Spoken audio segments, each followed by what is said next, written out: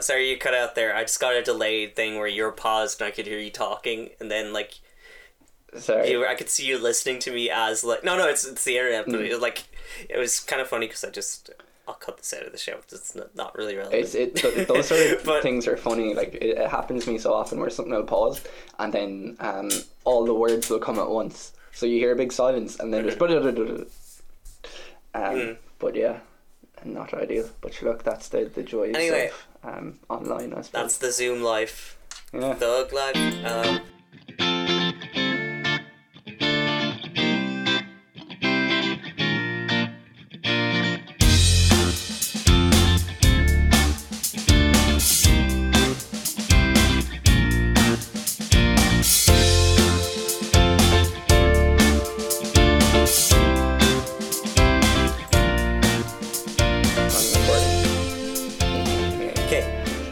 It is an episode of the show that you are listening to. Hello.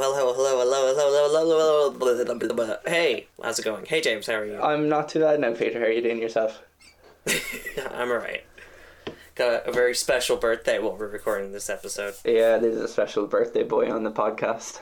Special birthday podcast. Yeah, it is Paul Pogba's birthday, I'm happy to say. Oh, really? But no, it's James Lewis. I think it is actually Pogba's birthday. Oh, no way. It's either today or yesterday. Yeah, well, the famous person that I share my birthday with is Michael Scott from The Office. I don't know if you're a big Office fan, but I didn't know this was his birthday. the reason I know it because he mentions in one episode that he has the same birthday as Eva Longoria, and then I also have the same birthday as Eva Longoria, so I have deduced that me and Michael share the same birthday. So I can't remember my one. I always look it up when it's on. Oh, Winona Ryder's, that's kind of a cool one. oh wow. Yeah. Bob Ross and No way. unfortunately Joseph Goebbels Oh, wow. too. Wow. So mixed. Yeah. Yeah, it's like Mixed. opposite ends with Bob Ross and then fucking Goebbels. Jesus. Wow. Anyway.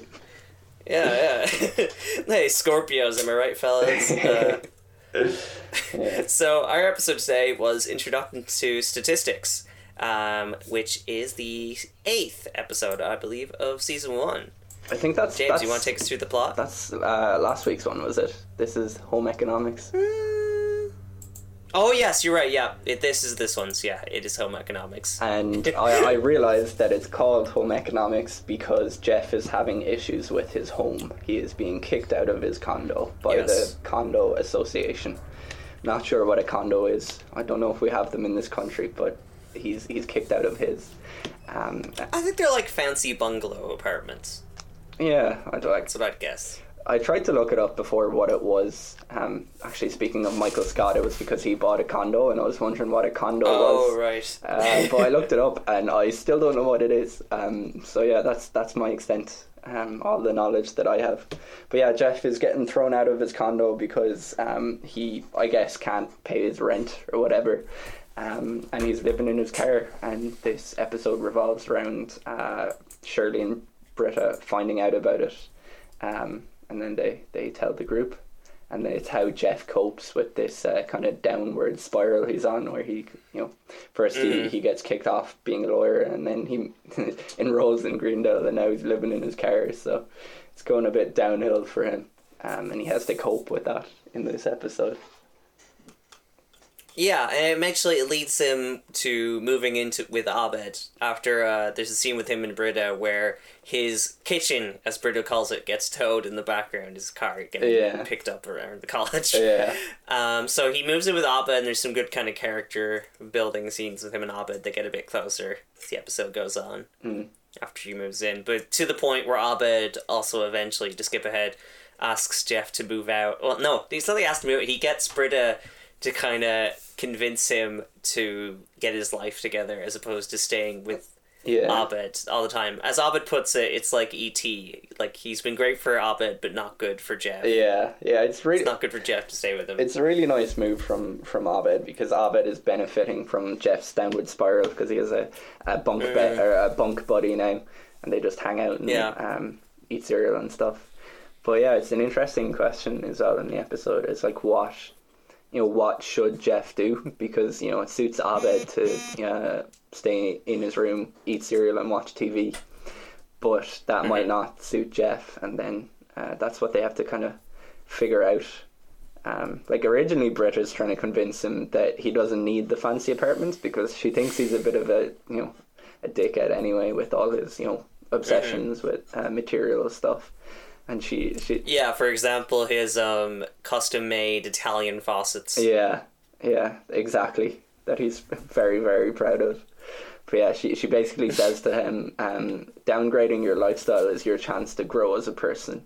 And then she says, the less you have, the more you can be, which is a quote that sounds quite inspirational, but doesn't really make a lot of sense. I'm not sure where the logic is behind that. But yeah, she's trying to, she thinks, originally it'll be good for him to try and, reevaluate his life. But it just sends him into the spiral of staying on the couch all day watching cartoons with Abed, eating cereal, and walking around campus in his boxers eating whipped cream. Oh, the whipped cream scene is amazing. It's like, because it's a good question. Like when you're in Greendale, like you might as well just go around eating whipped cream, and he like skips class as well. But at the same time, like Jeff is all about doing the lowest amount of work. So I wonder, like, would it actually suit him to kind of live like Abed and that sort of stuff? But I guess, in the resolution of the episode, we see that, he actually doesn't really enjoy it, and it was a kind of a symptom of his downward spiral rather than something that is actually good for him. So, it was good for Abed, but it wasn't good for Jeff. And he manages to try and kind of move on with his life.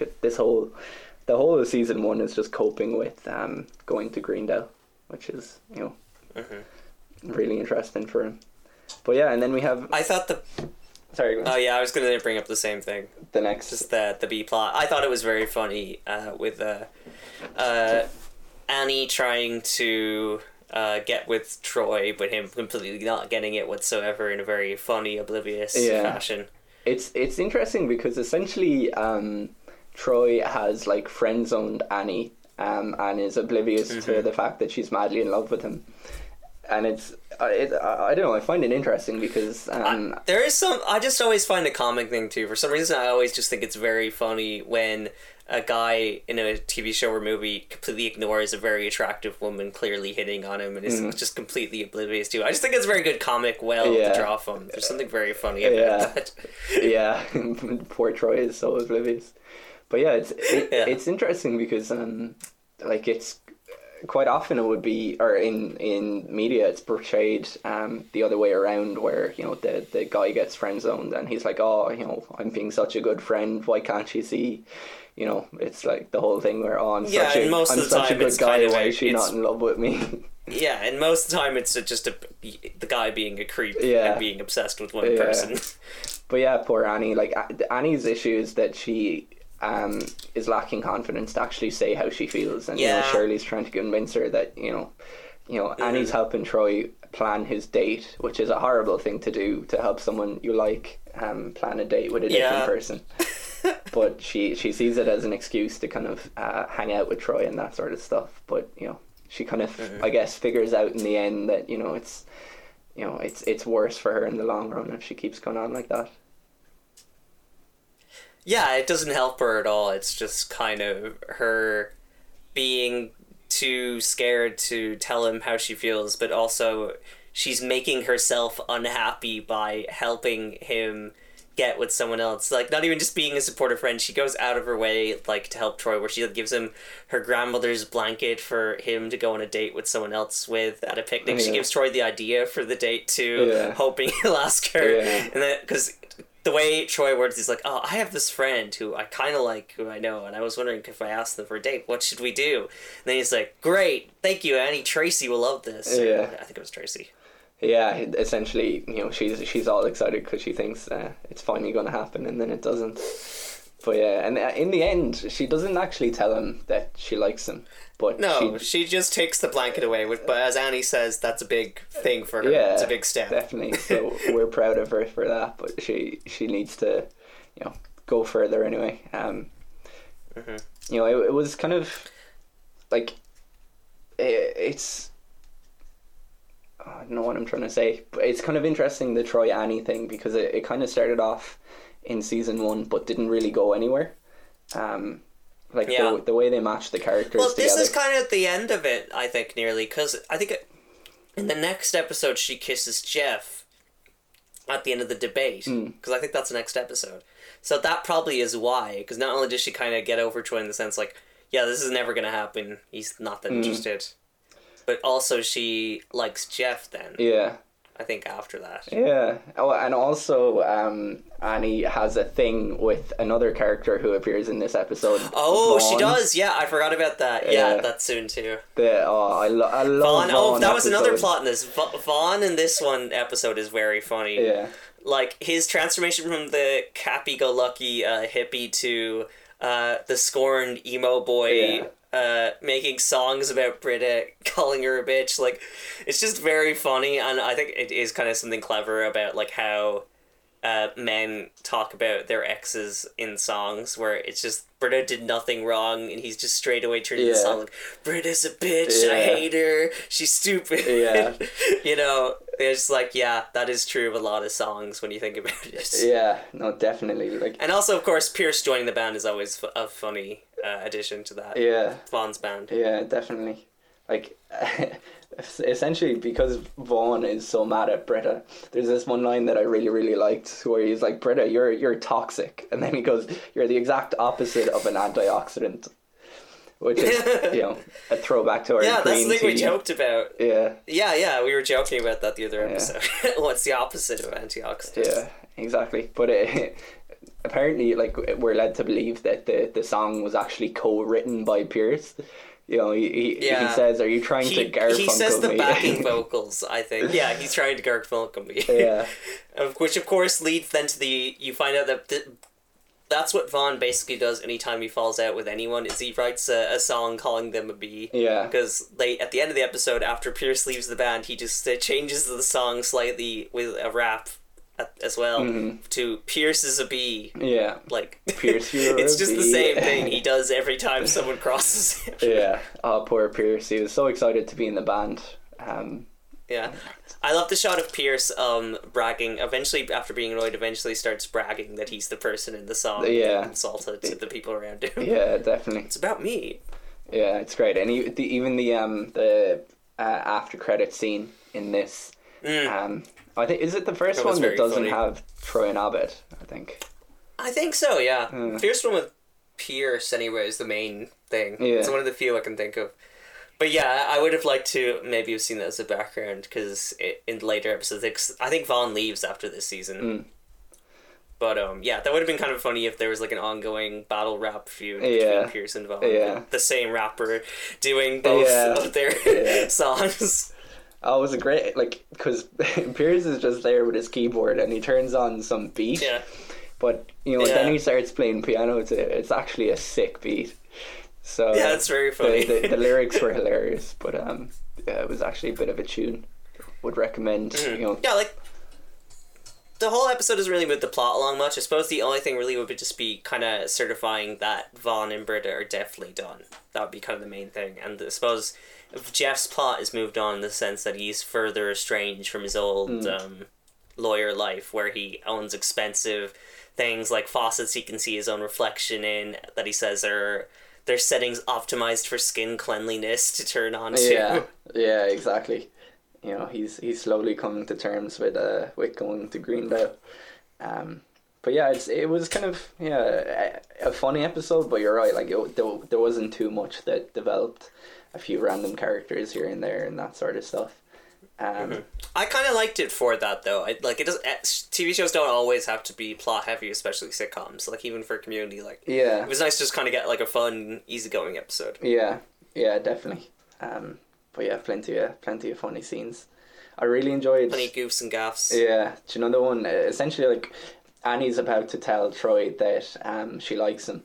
But then she can't get up the confidence to say it, so she fakes having appendicitis. Yeah, that was very funny, that bit. We didn't mention that so far. Yeah, and they go to she the goes to doctor's the point of office, faking, isn't it? And yeah, your man Patton Oswalt. Yeah. Is the doctor or whatever. And essentially he tries to quarantine Annie. He's like, Annie, you should stay here, and Troy, you need to go away. He's like, oh, I'll go on my date. And then and he's just like, yeah, that's perfect, that's fine. He hands him the condoms. Yeah, a big load of condoms. And then Troy just looks at Annie and goes, I'll be thinking of you. Because, you know, she's unwell, but it's just gas to say it while holding a big bunch of condoms. Another good Troy one I thought was when he brings up the joke he made earlier. Was like, hey, remember when I made the Annie's backpack joke? And Annie's like, yeah, and you get the impression she's hoping he'll say like, oh, it's because he was doing that because I liked you. Because Troy just goes, yeah, I'm funny. Yeah, he's, you know, clearly getting his mojo back. So yeah, he's enjoying himself. Yeah, one of my other favourite quotes from this was about when Pierce asks Vaughn, are you trying to Garfunkel me? And obviously Vaughn does not know who Garfunkel is. And he confuses it with Garfield. So he says, maybe I am. Oh yeah, the eating. Yeah, assuming to Garfunkel is to put up with a fat lazy cat who hogs the spotlight and eats all the lasagna. Which I feel like is a big diss on Garfunkel himself as well. You know, not that I know much about Garfunkel, but from this I can tell he definitely was a fat lazy cat who hogged the spotlight and ate loads of lasagna. Well, I think Simon was the big member of the two, if I had to say, because didn't he make Graceland as well, Paul Simon? Yeah, I mean my my old school musical knowledge is failing me here, but I definitely know more. I'm pretty about sure that's Paul the same Simon. Simon. But yeah, I don't know. Maybe that's just what society has made us think. And Garfunkel was actually, really. Our society makes us think there's always a lesser member of a duo. Yeah. You always have to rank something, man. Capitalism. Yeah. Well, I mean, Garfunkel has become, you know, even his name kind of means the lesser of two. You know, I feel bad for him, but that's what society. It's kind of like Ringo and the Beatles. Yeah, definitely. Where Ringo's like he's a good drummer, but because he didn't write as many songs as the others, and he didn't have like the solo career George Harrison had afterwards, like it's just kind of like, oh, he's the Ringo of the group or whatever. Pretty much, yeah. But poor Ringo. He's still alive. He's got that over most of the other people. Yeah, very blatant. Especially if Paul is secretly dead. He's the last one left, so you know. Yeah, tune in next week to find out if Paul McCartney is secretly dead. We uncovered the true story.